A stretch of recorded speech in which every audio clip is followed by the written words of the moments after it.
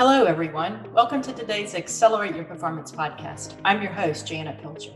Thanks for having a desire to be your best at work and help your organization achieve success. This podcast is all about actions we can take to improve workplace culture and achieve results, and they're all aligned to our 9 principles for organizational excellence.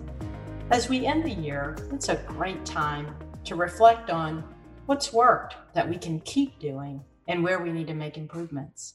One of the best ways to do so is to apply a plus delta process.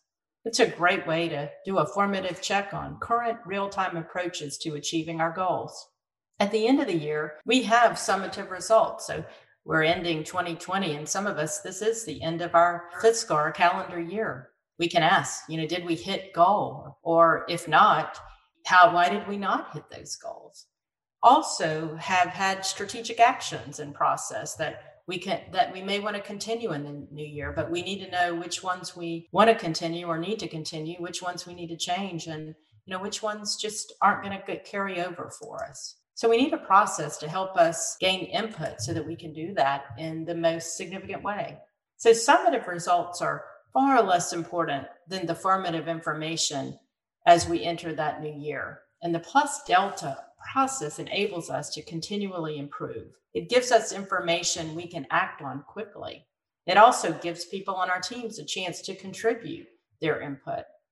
And a plus delta is a non-threatening way to gain insight.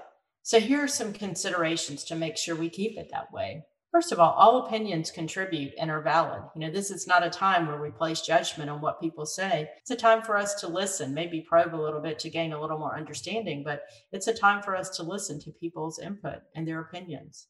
Comments are recorded without defensiveness. So we're not going to be defensive about what people say. We're just listening and being open to input.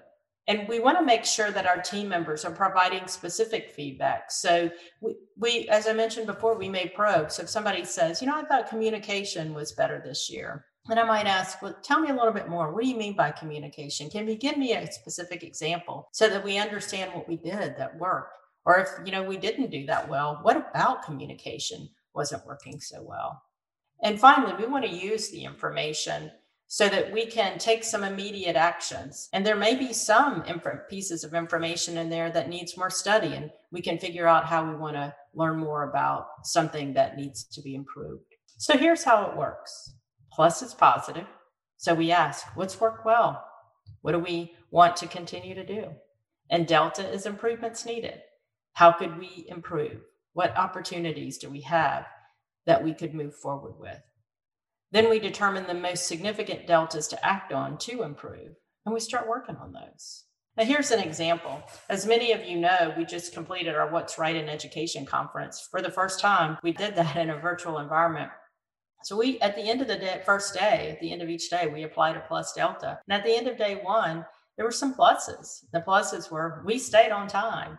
And also, we had great feedback from our participants on the type of service that we provided, how quick we were, how responsive, how friendly. So we wanted to make sure we keep doing that. We also had a couple of deltas the first day. One of the things that we talked about from a process standpoint is the timer. So when we were working through our presentations and we were on stage, we had a process where when we were 2 minutes from the end, then we would put the clock up at the 2-minute time block. And so one of the things that we said was, it'd really be helpful if we had a 20-minute session, if we just put the 20-minute time block up so we could manage our time instead of having to get to that 2 minutes and wonder, oh my gosh, am I going to be able to finish in time or am I going too fast? Then we made that change. And we also had one mic issue the first day. And so we had a backup mic system and worked with our production company in a very specific way. You know what? We had a better day. We were on time and we didn't have any mic issues. That's how we made those improvements. We can also apply plus delta to any meetings. At the end of every meeting, let's just take a few minutes. What were the pluses? What were the deltas? That way we can carry the actions of improvement over to the next meetings. One of the things I love to do in our quarterly strategy meetings is we hear the results reports based on each of our service line areas. And then we move into groups and we ask our groups to do a plus delta on our quarterly results so that we get a sense of input from what worked and what we need to continue to improve on. And we can also, in any workshop or training, we can do a plus delta at the end of those workshops.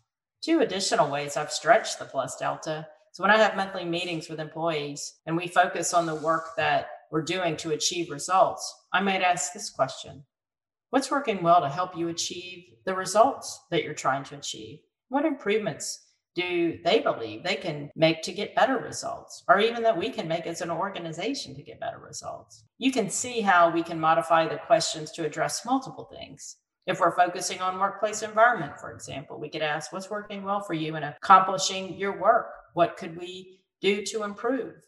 Finally, I've taken the same approach, asking people about how I could be a better client coach and a leader, as somebody who serves you as your partner, to the leader that I serve.